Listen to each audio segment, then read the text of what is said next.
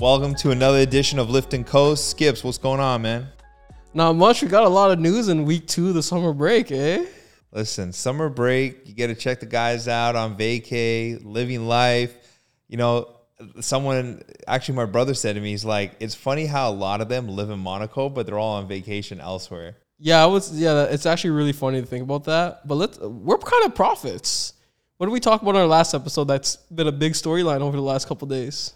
Well, I think the big thing is with the news coming out of Nico Rosberg, like, you know, just interesting to hear the news of how he locked himself in a hotel room after losing to Lewis, you know, year in and year out, and had to like refocus. 2 decades of losing to one person. It's kind of rough. Who else do you think has ever felt like this? Is there anybody else that's ever felt like this in the F1 world? You called him a chicken on the last episode, but when you read this and you think about just like you even have said it, what he went through to beat him. Hey, I did say he's more of a quitter after the second one. But, I mean, like, yeah, it's crazy to think of, like, if you lose to someone for 2 decades, basically, and then he took everything in his body, and he did, like, personal training. He went to a sports psychologist after that. So, shout out to Nico, though, man. He also turned down a massive bag. Well, you know, estimates that he probably has left over $100 million on the table by retiring. But he did it his way. He won a world championship, and he left the sport on top. Was it the most admirable thing to do? Maybe not. But think about, like, anyone in life. Like, you go through lows. When you're competing and you're a competitor at heart, no one likes to lose. So can you imagine him in that moment, like, in that hotel room, what was going through his mind? Like, he probably contemplating quitting and said, you know what? I am going to beat Lewis. I think that I don't think Nico was quitting until he won his first world championship, if that makes sense. I think after he won his first, no matter what, if it was 5 years later, if it was another 2 years later, he was quitting after that. I think, like, when you grow up and your only dream is to win a world championship and you do it, and he's made enough money in his lifetime, right? I mean, definitely. He also comes from a family of wealth, so Mr. Kiki Rosberg? I'm sure Nico's wallet is not hurting. Yeah, so back to kind of him retiring in the hotel room. Yeah, I have no idea what would go through your mind at that point. Like, you just got to think about it. It's like 20 years of defeat, and you keep losing at the highest level, and it's like he's your teammate, so you got to face him every single day. Like, I'm sure it would be a lot easier if he was on Red Bull or Ferrari and he only had to face him, like, once a week, but you had to look him in the eye probably 6 days a week. That's also why the relationship is completely destroyed. Well, he talked about that, right? Like, there's a lot of money recognition on the line. So, I mean, I was on last podcast saying that I don't understand why you just can't leave it on the track, but it makes sense now, man. I get it. But, you know, shout out to Nico, man. He still gets respect. Listen, he's still a world champ. And I'm sure he could probably still come back, get himself into driving shape, and take someone's job on the grid. You think so? Man, it's not like he's old. Okay, whose job is he taking? I'll tell you, you can take Mazepin's job. He can take... Well, Mazepin got the bag. Is Nico bringing a bag? Nico's probably bringing a bag. Listen, with him Nico's as well. bringing the Heineken sponsor, bro. The 0% beer. That's his number one plug. Nico will bring the bag with him. Okay, yeah, he'll take Mazepin's job. Yeah, definitely. Yeah, I mean, I've just kind of been following all the drivers over the last few weeks, and it's just kind of cool to see them in a different atmosphere, disconnected from the track, on vacay, either, you know, some solo, some with friends, some with their, you know, their girlfriends and wives. But so give me your favorite. Favorite Instagram. The best was over the weekend. There's just this video of Lewis Hamilton on one of those old, like, 70s bikes, like bicycles, and he's just biking on some beach island, and whoever's recording it is just got Red Red Wine playing, and he's just like soaking up the sun, pedaling on this bike, singing Red Red Wine. But Lewis always lives his best life in training or not. Lewis is always portraying he's living his best life. Listen, like, well, a couple days after season, he's running in the desert, just like enjoying himself. Yo, I love Lewis, and he is just, I'm telling you, this break was so needed for him because he hasn't stopped, and he's just been rolling. We talked about that race after Hungary, the guys on the podium, and I thought he was going to ruin it for Ocon because it just looked like he was going to throw up there. He was so gassed. I'm like, yo, this is Ocon's first. He's got the trophy, he's got the champagne, and Lewis is just killing the vibe. So he needed it. What do you think would have happened if he threw up on stage? Oh, all the haters would be like, oh, typical Lewis Hamilton. He's a sore loser. That's what I thought was going to happen, but he was just really gassed. And this vacay, summer break, I'm telling you, he's going to come back locked in. Is he the most hated man in Formula One? No, actually, by the sheer numbers, probably, because he's got the biggest fan base, but he also has the biggest amount of haters. No, but I mean, does he hold the LeBron James type of step? Nah. I mean, maybe I'm saying that because my judgment's clouded, and I'm just not a LeBron James fan. Yeah. But I think that, listen, Lewis has got love globally. He does have a lot of love, but I'm saying I'm sure the Max Verstappen fans don't like him, but Marco Helmets fans. Yo, I was just reading a headline today that said that Lewis and Max they've always had a pretty good relationship, and now their relationship is done. And it's that's how it should be. They're competitors, bro. I don't think that's how it should be, but I mean, we love to see it like that. Yeah, I think we're going into Spa. It's like they're coming off summer break, going into Spa. Then they have 3 races in a row. I think they go Spa, Netherlands, Italy. Wow. So they're going to go back to back to back. Shout out to Monza. I can't wait for Monza. It's going to be nuts. And we only have 12 races left in the year. So when you look at the point differential, it's so close right now, not just between Mercedes, Red Bull. You're going to have McLaren trying to figure it out at the end. And I really think after following quite a few of the storylines over the break, I don't think Ricciardo's back in McLaren next year. I think they just buy out his contract. Really? Who do you think McLaren's going after? I don't know who they go after, but I just think Is it a certain finish man? Man, I would love to see. I would love Valtteri and Lando. That'd be a good duo. I would love to see it, but I would also just love to see Valtteri stay with Mercedes. So I ain't gonna go that far, but I think that Ricciardo might be on his way out of F1. Okay, but here's the thing: every report says that George has already secured the Mercedes seat. That I've read over the past week. It's until it seems our boy Toto comes out and puts it out there, it means nothing. You know that. No, I know, but I'm saying a lot of reports are saying they're already going towards George. So I think McLaren would be a great spot for Valtteri. I think that'd be a great duo. Yeah.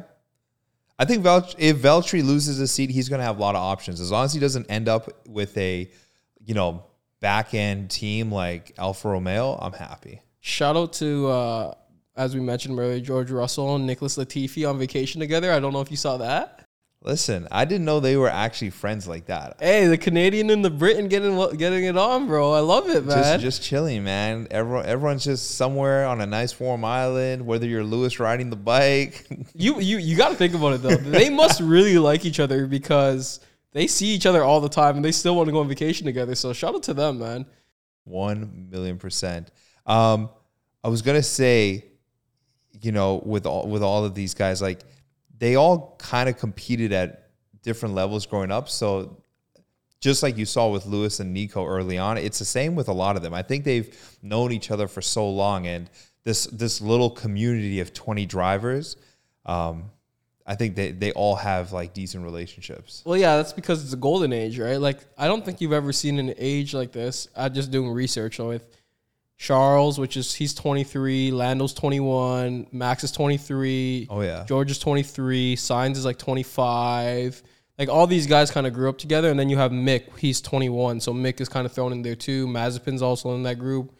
If Alex Albon eventually gets a seat, there's a golden age of young drivers. So I think it's going to be very interesting to see if their relationship stays strong or if they end up becoming kind of tainted. Definitely, but also, F1's highly criticized because it's not necessarily a sport that's accessible. And I know Lewis has now taken huge strides. He's done it with Mercedes. He's taking money out of his own pocket to make the sport more accessible for minorities. At what point do we start to see this sport become more accessible for not just rich families, but all families? I don't think it'll ever get there. But then how can you say they're the 20 best drivers in the world? It's the 20 best drivers in the world because they've honed their craft. right? So like you can't say somebody that might have been great because they never drove. Like that's the best 20 driver in the world. You look, Lewis is really the exception when you look at the grid. Like all of the other drivers come from privileged families. I agree with that. In terms of minorities, there's actually a couple coming up. Like there's a Chinese driver I read about. He might be on for a seat within the next 2 years. Alex Albon's Thai. So I mean, you're seeing more minorities in the sport, but I think it'll always be a sport of privilege. I don't think you'll ever be able to walk away from that, because you got to understand, karting, you got to travel everywhere. It's expensive. It's so expensive. Gas, like a lot of people don't have access to gas to just go drive around their own domain, let alone to put it in a car, right? And to pay for repairs on a car. So think about this, right? This global sport that is followed religiously around the world, and now we're starting to see people in the Western world start to follow it, right? Like we've seen how well the Liberty Media Group has done with promoting it, right? So Drive to Survive. We've got this now Michael Schumacher documentary coming out. We already have the Austin, Texas race. Now we have the Miami race. We're noticing that even in our friend groups, more and more people are talking about it. So now, like, think about if you were to have a kid. How would you put your kid in F1? Like, you know, if you want to play basketball, you pick up a ball, you start hooping. Gotta secure the bag, bro. You gotta secure the bag, sure. But I'm trying to think, like, will we start to now see more of that even here in both the U.S. and Canada? The only way this happens is if the FIA actually regulates all racing levels. So if the FIA really wanted to, which would be a massive investment, but for the growth of their sport would make sense, is they'd have to invest in a farm system where maybe they just have certain circuits, the same circuits every single year, and they have 20 cars or X amount of cars for the best drivers. Kind of like a rep league. Like they have to make sanctioned rep leagues. Yeah, so that's the only way it'll ever become accessible to everybody, if the cars are the same, and maybe you pay a flat fee and then you're just responsible for traveling, but any repairs or anything are paid for by the FIA or something. But unless there's a sanction and a structure behind it, it'll always be a rich person's sport. I was just kind of thinking about that. Like, what kid's saying, oh, yeah, I want to be an F1 driver when I grow up? You know, especially where we live. No, they want to be like Vin Diesel or Paul Walker. They want to be Brian O'Connor. That's what they want it to be. It does help the sport that you just listed off the majority of these drivers' ages. They're young, early 20s. From an influential standpoint, when you look at their social currency on Instagram, TikTok, what they're doing in the esports world, they are already, growing that audience of next generation. And I think that will trickle into the curiosity from younger just fans that will want to drive. I agree. And also, like, most of those people are from Europe. The only person I named was Latifi, which he's from Canada, but everybody else is from Europe. At what point do we see an American driver on the grid? I mean, we see a Canadian driver. It's not that big to see an American. Listen, it's owned by Americans now. They're trying. Listen, Canada is benefiting from this huge surge in North America, but as American owners, I believe it's super important that they have an American flag on the track. I don't even know. Give me 12 years.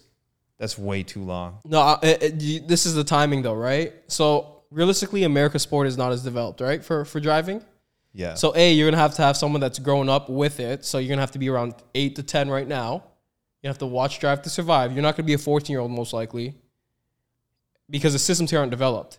So, okay, there is a likelihood, but the absolute minimum time is 8 years because you're maybe 14, 15, and you may move across the globe. But I'm going to say 10 to 12 years, timing-wise. If that's a timing, I say not only do we see a driver, but we see an American constructor.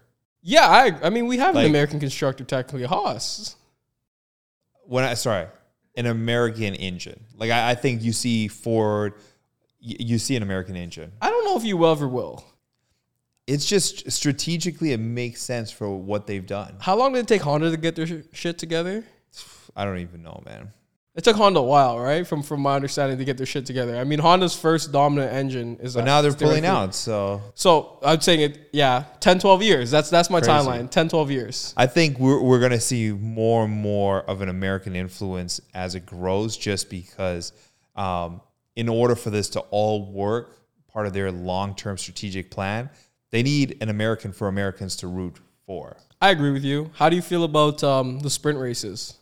Listen, the sprint races have, the first one at Silverstone was incredible. I can't wait for the next one. I think Monza's one of the next ones. Yeah. That'll be really good. You know, there is something magical about qualifying. Like, I love watching qualifying.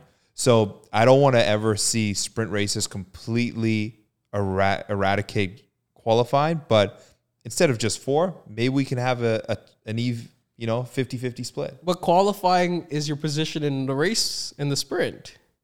That's how you get position in the sprint. Yeah, but the sprint, listen, I'm a huge fan for it. But if you were to only go sprint, there'd be so many times that there'd be accidents in the sprint and people are then starting at the back of the grid. Like, that sucks. At least with qualifying, you're pretty much on the track by yourself.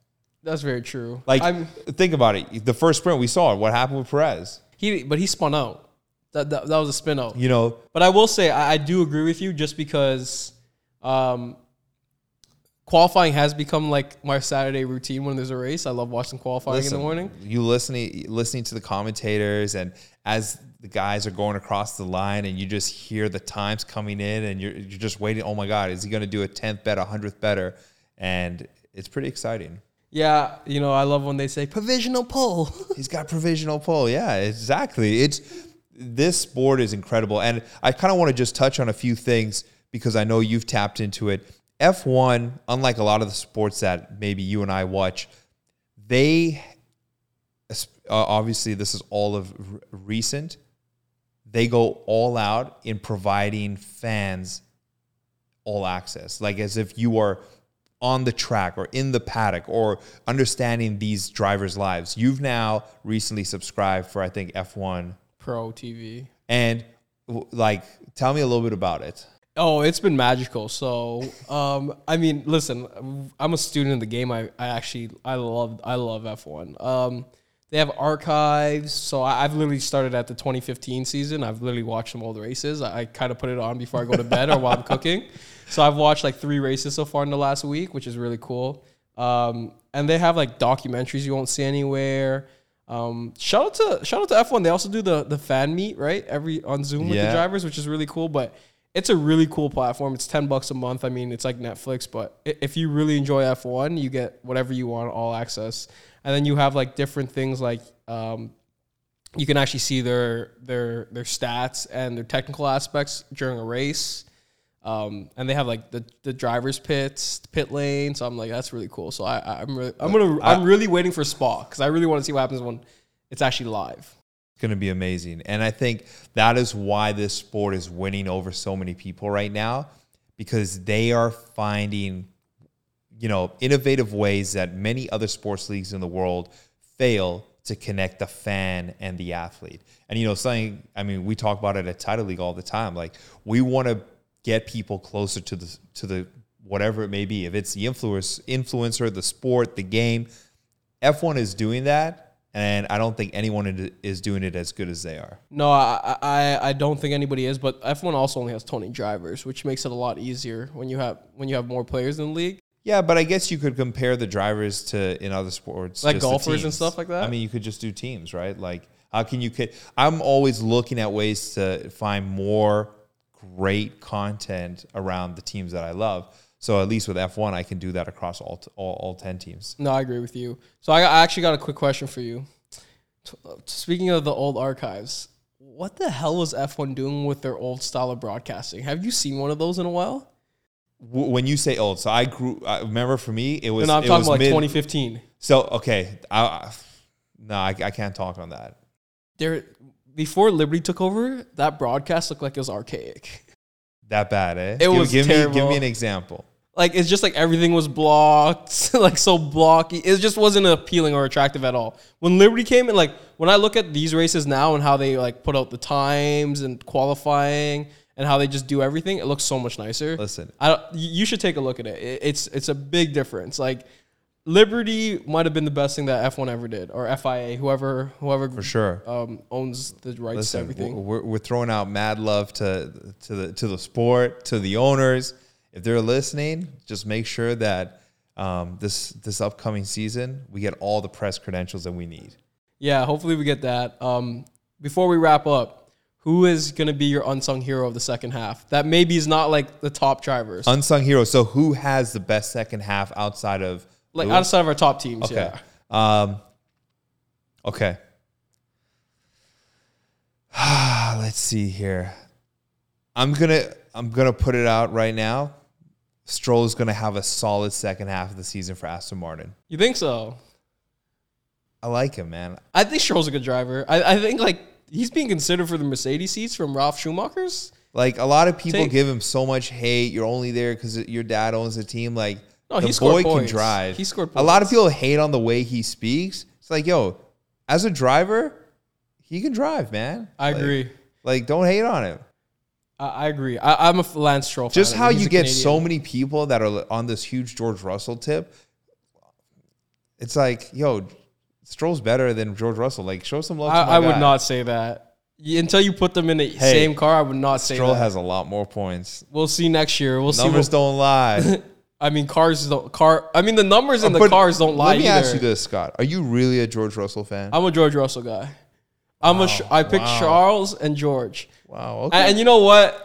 I love me some Mick too, and that's who I'm picking as my unsung hero. Mick is gonna have a better second half. So Mick's coming in with a solid second half. I think Mick's gonna come with a solid Yeah. second half. I think the timing will just be perfect. September is dad's, doc drops. Like there's going to be all this added. Yeah, press I around just him. think Mick's gonna have a great second half. And you know what? Like, listen, the thing about I think George Russell's a great driver. He may be a little overhyped, but I believe in George. We'll see. I mean, He's clearly outpaced Latifi like it's going out of style.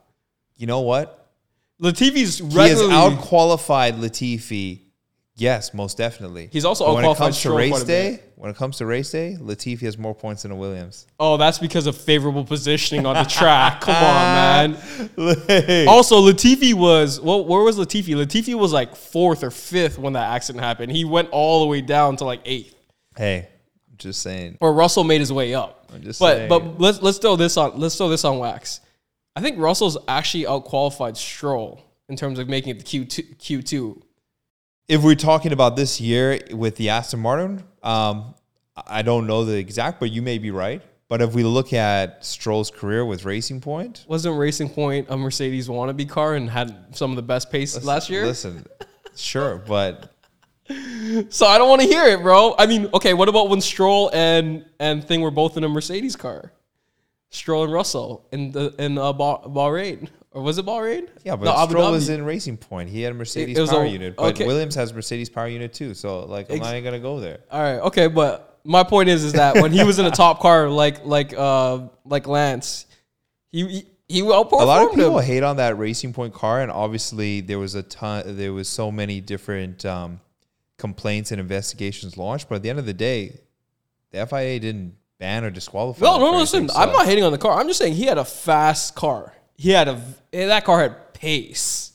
So I don't want to hear about Lance Stroll getting points because that car had pace. True. We'll see. So, anyways, you're going with Mick Schumacher. I'm going with Stroll. I like the Stroll pick though. I think Stroll's a solid pick. And my hot take is Ricciardo does not come back to McLaren. My think hot they cut him take short. is if that becomes true, if we're doing a parlay, Valtteri will be in a McLaren. All right. Well, listen, you heard it here first. Lift and Coast. That's another one in the books, bro. All right, make sure you guys go follow us on Apple, Spotify, and make sure you go subscribe on our YouTube channel. Listen, show love to the Lift and Coast fam. Show love to the whole Title League fam. And we'll see you next time. Yeah, we'll see you guys next time. Peace.